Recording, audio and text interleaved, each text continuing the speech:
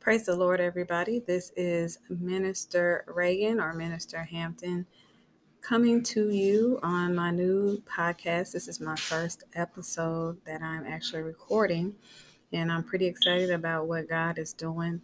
My goal here is to discuss current events and bring inspired talks to you from the throne room and just kind of elaborate on that. And I hope that it blesses you and gives you insight and healing and just whatever you need. So let's pray. Father God, in the name of Jesus, God, let the words of my mouth and the meditation of my heart be holy and acceptable in thy sight. O Lord, my strength and redeemer. In Jesus' name, amen. So God gave me this topic a couple weeks ago as I was driving, and he wanted me to talk about covered candles. So this word is going to be covered candles and unseasoned saints. Our scripture is going to come from Matthew chapter 5, verses 13 through 16. And it reads, Ye are the salt of the earth, but if the salt have lost its savor, wherewith shall it be salted? It is thenceforth good for nothing, but to be cast out and to be trodden under foot of men. Ye are the light of the world. A city that is set on an hill cannot be hid. Neither do men light a candle and put it under a bushel, but on a candlestick, and it giveth light unto all that are in the house. Let your light so shine before men, that they may see your good works and glorify your Father which is in heaven. Amen. So once again, unseasoned saints and covered candles is what we're discussing today. Let's go back to verse 13, where it talks about ye are the salt of the earth. And where it says ye are the salt of the earth, it's actually talking about the saints, the Christians, the believers. We are being compared to salt in this scripture. And salt is good for seasoning. It's a spice. It has other uses. People use it to Epsom salt actually to soak their feet. Um, Salt can also be used with like some lukewarm water. Mix it together, and you can actually gargle it, and it'll help actually soothe a sore throat. But in this particular case, it's talking about as seasoning. And if you go to the market and you see meat that's for sale and it has seasoning all over it, that's usually a sign that the meat is starting to get old. And so what they do, and this has been something that has been done for many years in our history. When the meat started to get old, they would put the salt on it to help preserve the meat, to make it smell better, that type of thing. So in the next part of that scripture, it says, but if the salt have lost its savor, wherewith shall it be salted? So nobody likes bland food. If you eat something and it hasn't been seasoned or is under seasoned, nobody likes the taste. When you savor something, you want it to have a good smell, a good taste, and you want it to be pleasurable when you eat something. So when stuff starts to lose its savor, that means it becomes spoiled. It's not as fresh. It can actually, be harmful, unpleasant to taste, or even have a bad smell. And some of us are becoming like salt on spoiled meat. We're trying to preserve our freshness when we don't have any flavor. We don't have any spice. We don't have any kick. So the scriptures that came to mind when I was actually looking at these verses last night, I have a couple of them here. Proverbs 26:11, because I thought about, when you get some food that's bland or doesn't taste well, the first thing that you want to do is like spit it out. You might cough or you might gag on the food, or you might even vomit, depending on, your gag reflex. But Proverbs 26:11 states, as a dog returneth to his vomit, so a fool returneth to his folly. And I'm not trying to call anybody a dog here. I'm just looking at this in terms of the food being unpleasurable, or we as believers or as Christians losing our saltiness, losing, even I want to go so far as to say, our holiness. And so we go to our vomit, or we go back to the things that we have been delivered from. And in some cases, some of us have never received any deliverance. So it's not that we're returning, we just have not been regenerated. So we keep going back to our mistakes. We keep going back to foolishness, things that are displeasing to God, things that don't make us very good representatives of Christ, or the one we say who saved us. And I do believe it's possible to be saved and not be regenerated. Some people just get saved and that's it. There's no regeneration. There's no renewing of the mind. There's nothing that takes place to cause them to stop going back to those things from which they have been saved from. The other scripture was in Revelations 3, actually. And it's verses 15 through 16. It says, I know thy works, that thou art neither cold nor hot. I would thou wert cold or hot. So then, because thou art lukewarm and neither cold nor hot, I will spew thee out of my mouth. So basically, this scripture came to mind because I thought about, again, the salt, being spice, the seasoning, the flavor. We are the flavor. We are the salt. We are the chosen. We are God's people. But if we are neither hot or cold, we're just like somewhere in the middle. We might, we might share a word or witness every now and then, but we might crack our Bibles open, maybe once a month, or on church, when we go to church only, on those type of things. But we're not hot. We're not on fire for God, but we're not cold either. I mean, we're just somewhere in the middle. And because we're lukewarm, which is not pleasing to God, it says here that he will spew you out of thy mouth. He's going to spit you out.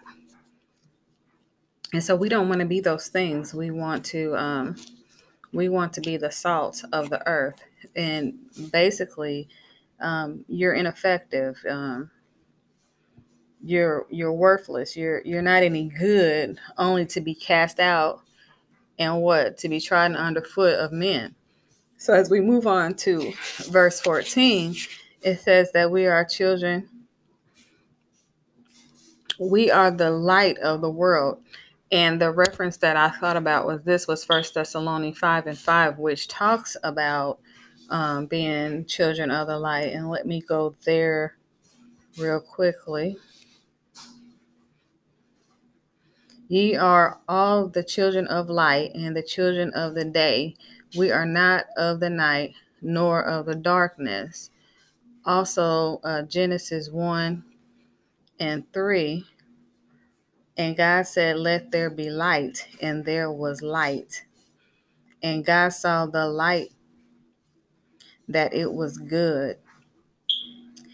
And God divided the light from the darkness.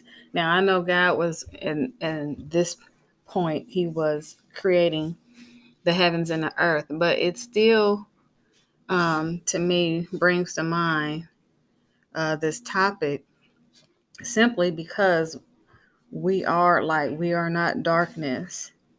Light is good. Um, and so we should be illuminating that light. Now first we were talking about salt. Now it's saying that we are the light of the world. So we should be lighting up the darkness, right? So a city, which is in the next part of this verse, a city that is set on a hill cannot be hid. So I looked up the definition of a city, and it said that a city can have anywhere from 1,500 to 50,000 inhabitants. So you got to think of all the people in the world who, profess a hope in Christ and say that they're believers. We're like a city with all these people in it, 1,500 to 15,000, one person. But when you think about it in terms of everybody in the world who says they're a Christian, we should be having more of an effect than what we are. So just think about all the cities in the world, and we as his people, as his children, as his salt, and yet our influence, the church's influence, is fading. A gospel singer once said that the city has the church around it, but nowadays it's more like the church has the city around it. There's like literally a for sale sign. Like we've sold out to um, worldly desires, worldly things, things that the world, desire and run after. And that's what we've become. We sold out to sin. We've sold out to our flesh. There's a sign that reads now foreclosed. We stop making our payments, so to speak. We don't give God what we owe him. We owe him our lives. We owe him our praise. In him do we move, live, and have our being. And we foreclosed on that. The sign now says lot for sale. We're on the outskirts of the city. We've been exiled like the children of Israel. They were exiled. So verse 15, neither do men light a candle and put it under a bushel. So, I mean, why would you hide a candle? Most people love candles. Not only does it give light, but most of them have a fragrance, and it's a sweet, nice, pleasant smell. And to put that under a lamp, to hide it, it just defeats the whole purpose. So if we are going to be a light, then it needs to illuminate. It needs to be seen. And this is the point that I'm getting at. Covered candles. A lot of us have covered our candles. We have put it under a light. We have put it under a lamp. We put it under a bushel to where nobody can see it, where like nobody even knows. Some of us we're only saved on Sunday when we go to church, or if we go to church. We're only saved on those days. But Monday through Saturday, it's something else. You wouldn't even know it. And some of us don't even make it off the parking lot good before it's gone. So it's like the word just came and went right out. Like we didn't retain anything. We didn't hold on to anything. Covered candles. Revelations talks about the seven churches, and it was saying how he had one thing against them and that they needed to get things right, or he would remove their candlesticks.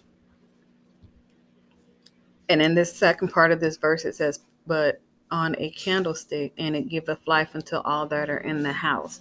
Now, I love the pulpit commentary. I like Matthew Henry, but particularly the pulpit commentary is one of my favorite commentaries, actually. And what this means when it says that he'll come quickly and remove your candlestick, like this removal is like dethroning the church, canceling its claim to the kingdom, it's severing its union with Christ.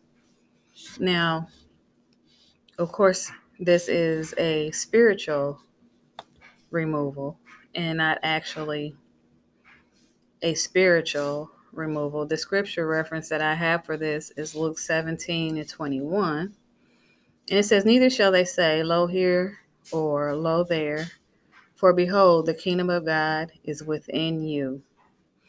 And it says in the previous verse, the latter part, the kingdom of God cometh not with observation. So the kingdom of God is on the inside of you. Now, in this particular commentary, it said that there are like three primary ways people interpret this scripture. And one of them is that he literally lives on the inside, which is the one that I believe is true, or the most relevant. But also that he is at your reach, and that's granted that you are saved and that you are living right. And then the other is it's in the midst of us, like the presence of Jesus is around us. So the example that they give about that is anytime you see somebody casting out a demon, or somebody receives a miracle or a special type of healing, right there, you are actually seeing the kingdom of God in your midst. It's taking place. It's around you. It's in the midst of you. So when we talk about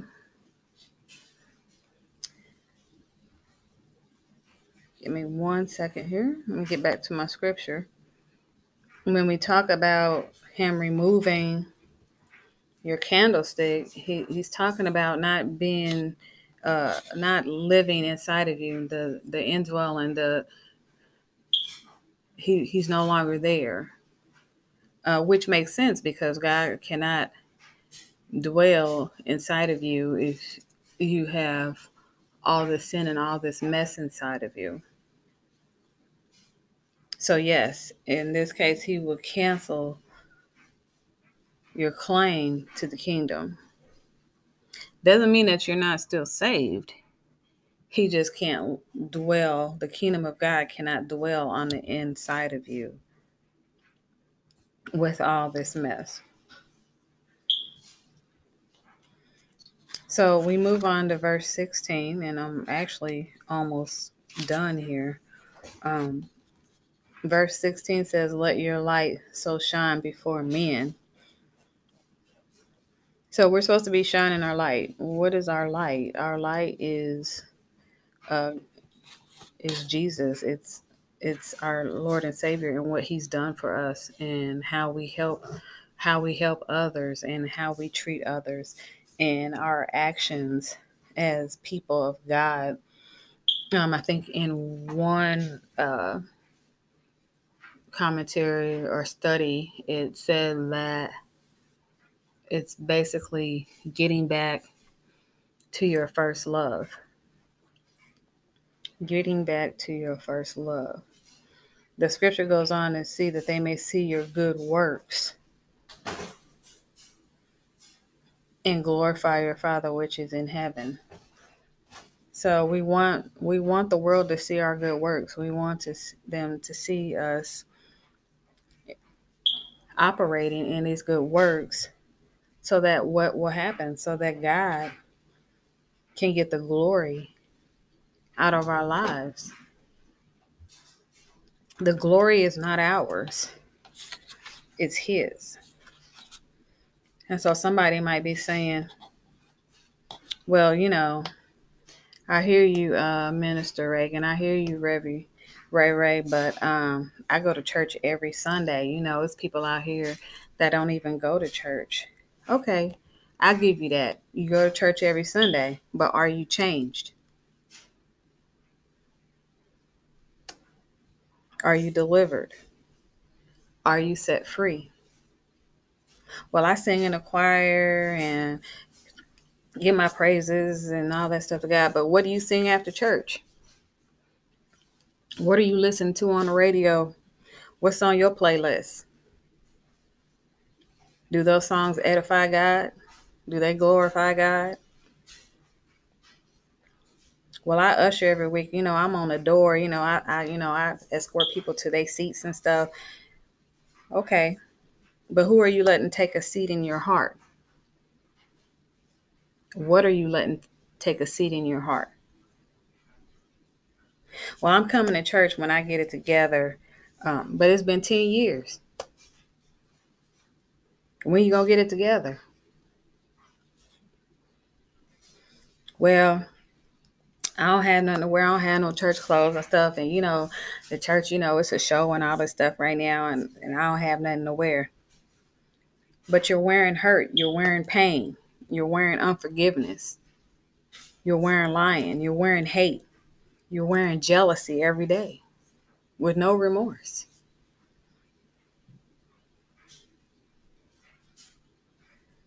So we're letting these little things, these little excuses really get in the way of us letting our light shine, preventing us from uncovering our candles, preventing us from being seasoned saints. And so I asked God, I said, well, God, why are we not having that effectiveness? We're losing our flavor. We're not the salt. We're not effective. We're not operating the way we should. And He led me back to the beginning of Matthew, to the Beatitudes, basically starting at verse 3, which says, blessed are the poor in spirit, for theirs is the kingdom of God. So the first thing He's saying is we're not humble. We're wild. We have no self-control. We say whatever we want to say. We go wherever we want to go, and we do whatever we want to do. We're entitled. We think somebody owes us something.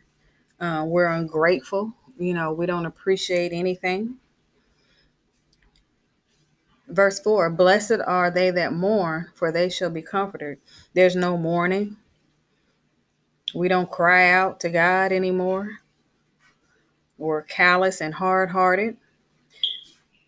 We don't even cry when tragedy strikes. We see all kinds of tragic stuff going on, and it's like, oh, well, on to the next thing. It doesn't even affect us anymore. No compassion. Verse 5, blessed are the meek, for they shall inherit the earth. So we don't have any meekness. We're loud. We're easily offended. We're touchy. We can't take any constructive criticism. The first time we find out somebody talking about it, we're ready to fight. We're also quick to want to confront all kinds of stuff that is not representative of the light. Verse 6, blessed are they which do hunger and thirst after righteousness, for they shall be filled. So we don't have any thirst for what's right. Like, we know better, but we don't do better. Like God say, don't go over there. We go anyway. God said, Stay away from that. Don't touch that. We go over there, we touch it anyway. God says, give that to me. Surrender that to me. Submit that to me. We don't want to do that. We're quick to run to sin. We're, but there's a thirst. We are thirsty, but we're thirsty for anything and everything except God. For instance, money,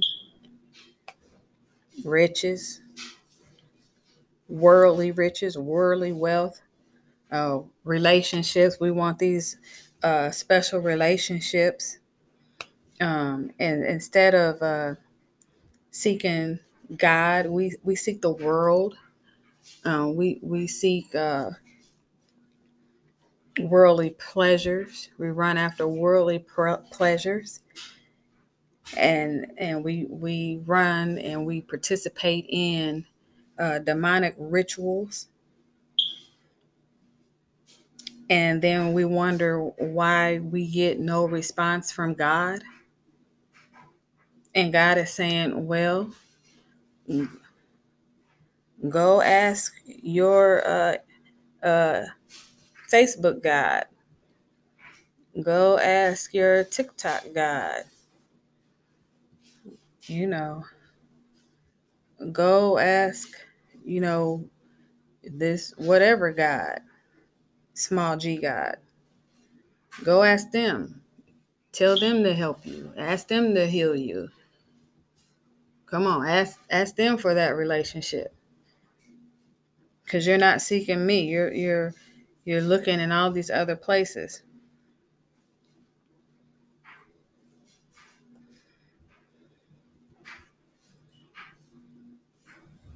The next one, verse 7, blessed are the merciful, for they shall obtain mercy. We don't have any mercy. Something unfortunate happens to somebody, especially if it's somebody we don't particularly care for, and the first thing we say is good, or that's what they get, or we want to know what they did. They had to do something so bad, and that's why they going through that, because they did something bad. We're unrelenting, we're vindictive.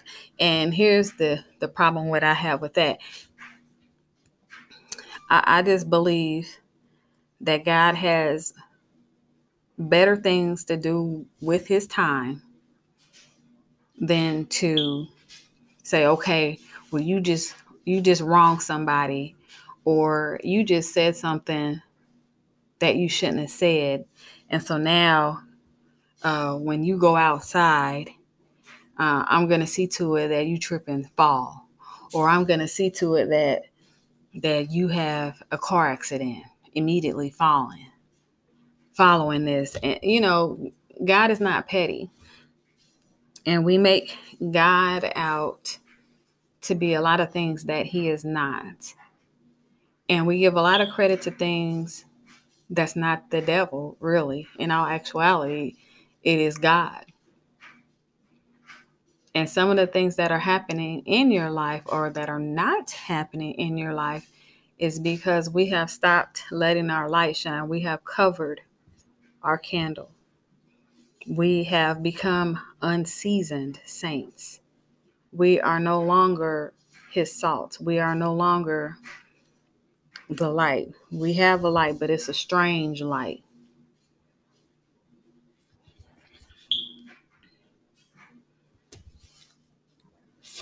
All right, moving on.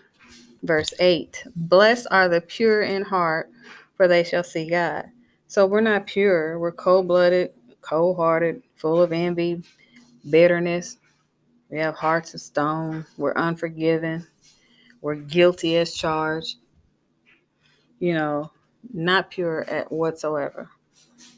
Just, our hearts are just black and dark and full of corruption, and they're corroding.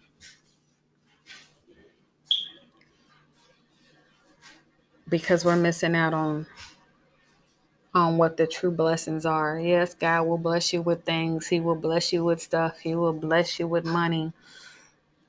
All the things that you desire. Because God does what? He withhold no good thing from them that walk uprightly. You have to be walking uprightly. You have to be doing those things. And how are you blessed? You right here in the Beatitudes, blessed are the merciful, blessed are the pure, blessed are they which do hunger and thirst. These are your blessings right here. And this is not an exhaustive list, but I'm just saying these are ways to be blessed. Verse 9, blessed are the peacemakers, for they shall be called the children of God. So we're not peaceful. We're full of strife, contentions, always fighting, always combative, always on the defensive, um, unrest, can't sleep at night. Um, we're tormented, and that's probably a good reason why, you know, you can't sleep because you have no peace. And what does our word say?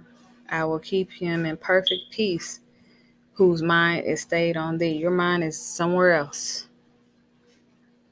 Insomnia. Verse 10, blessed are they which are persecuted for righteousness' sake. Well, what is persecution? It's suffering. You're suffering for Jesus, for God. First of all, we don't want to suffer. Nobody wants to go through anything. We want the anointing. We want the blessings. We want all of that, but we don't want to suffer. We got compromise, disobedience. We're not submissive. We've got sin. We don't have. We no longer have potential, or if we do have potential, it's not going anywhere. We're not a threat. The devil don't bother you like that because you're not a threat. He already got you. And when something does happen, you don't realize it because he's already got you. So it's just another day in the life for you. You don't even recognize demonic attack from all those other demonic rituals that you participate in. We're status quo and we're not separate. So people see us and, there's no light. You can have a glow. There's a glow, a Christian glow, a Christian light about you. And a lot of us, our light has dimmed if it hasn't gone out already. We're not able to see it.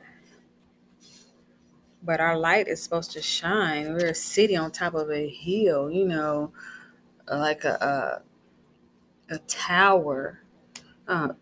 I read that a tower can be 14 feet tall. And that's how big we're supposed to be. That's how big our light is supposed to shine. And it's just not happening. We have become overcome by the world. And, don't take this the wrong way. I heard myself in a lot of this. A lot of this. And we have to get this right. And so they're like, okay, so what do I do? What do I do, minister? How do I get this right? Repent. Turn away from sin. Go back and pick up Jesus where you left him. That is all you have to do is come back to God. He's waiting for you. He's not like people who will just cast you to the side and be done with you.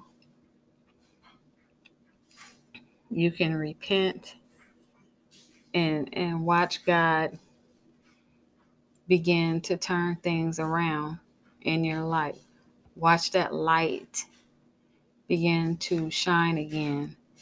And, people will tell you something's different about you. Something's changed in you. But you have to make the change. He's not going to force you to do it. It's something that you have to want. God loves us so much that he gives us a choice. We can choose whether or not, if we want to follow him or if we want to follow someone else.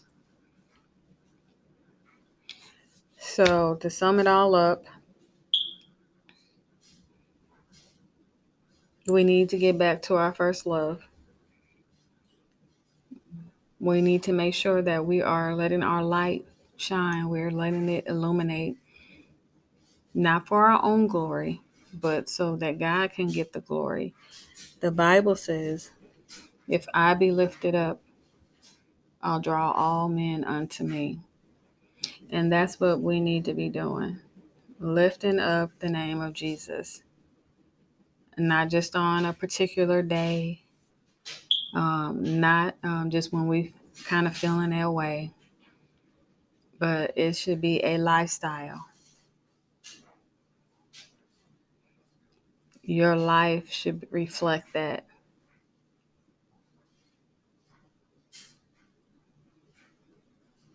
We have to maintain our saltiness.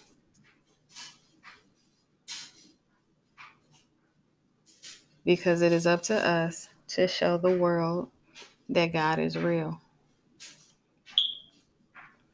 And there's so much stuff out there that's already convincing people that he is not. I watch the TikTok videos. Even on the TikTok videos, they're making a mockery of the church. I know they think it's all fun and all that, but they're making a mockery of the church.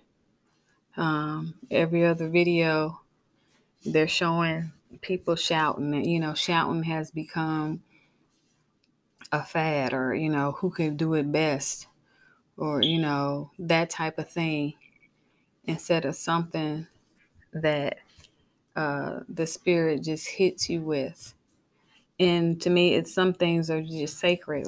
If somebody is praising God, to me, that's something that the whole world doesn't need to see. Not to the level where it's being displayed. Put the word on there. Don't show me somebody shouting. That could be flesh. Put the word. Put the word on there. If you're gonna post a video of the word, and not all this flesh. So we're losing our savor, and we need to take it back. So, Father God, in the name of Jesus, God, I thank you for this time. God, I thank you for the word that went forth. God, I thank you that somebody will grab a hold of this word and that it will penetrate their very soul, God, that they might repent, that they might want to make a change, that they might want to get back to their first love, God. So, God, I thank you, God, for using me, God, to be the one to put your word out there, God, your words, God, your inspired words, God. In the name of Jesus, I thank you for it. I bless you for it. In Jesus' name, amen.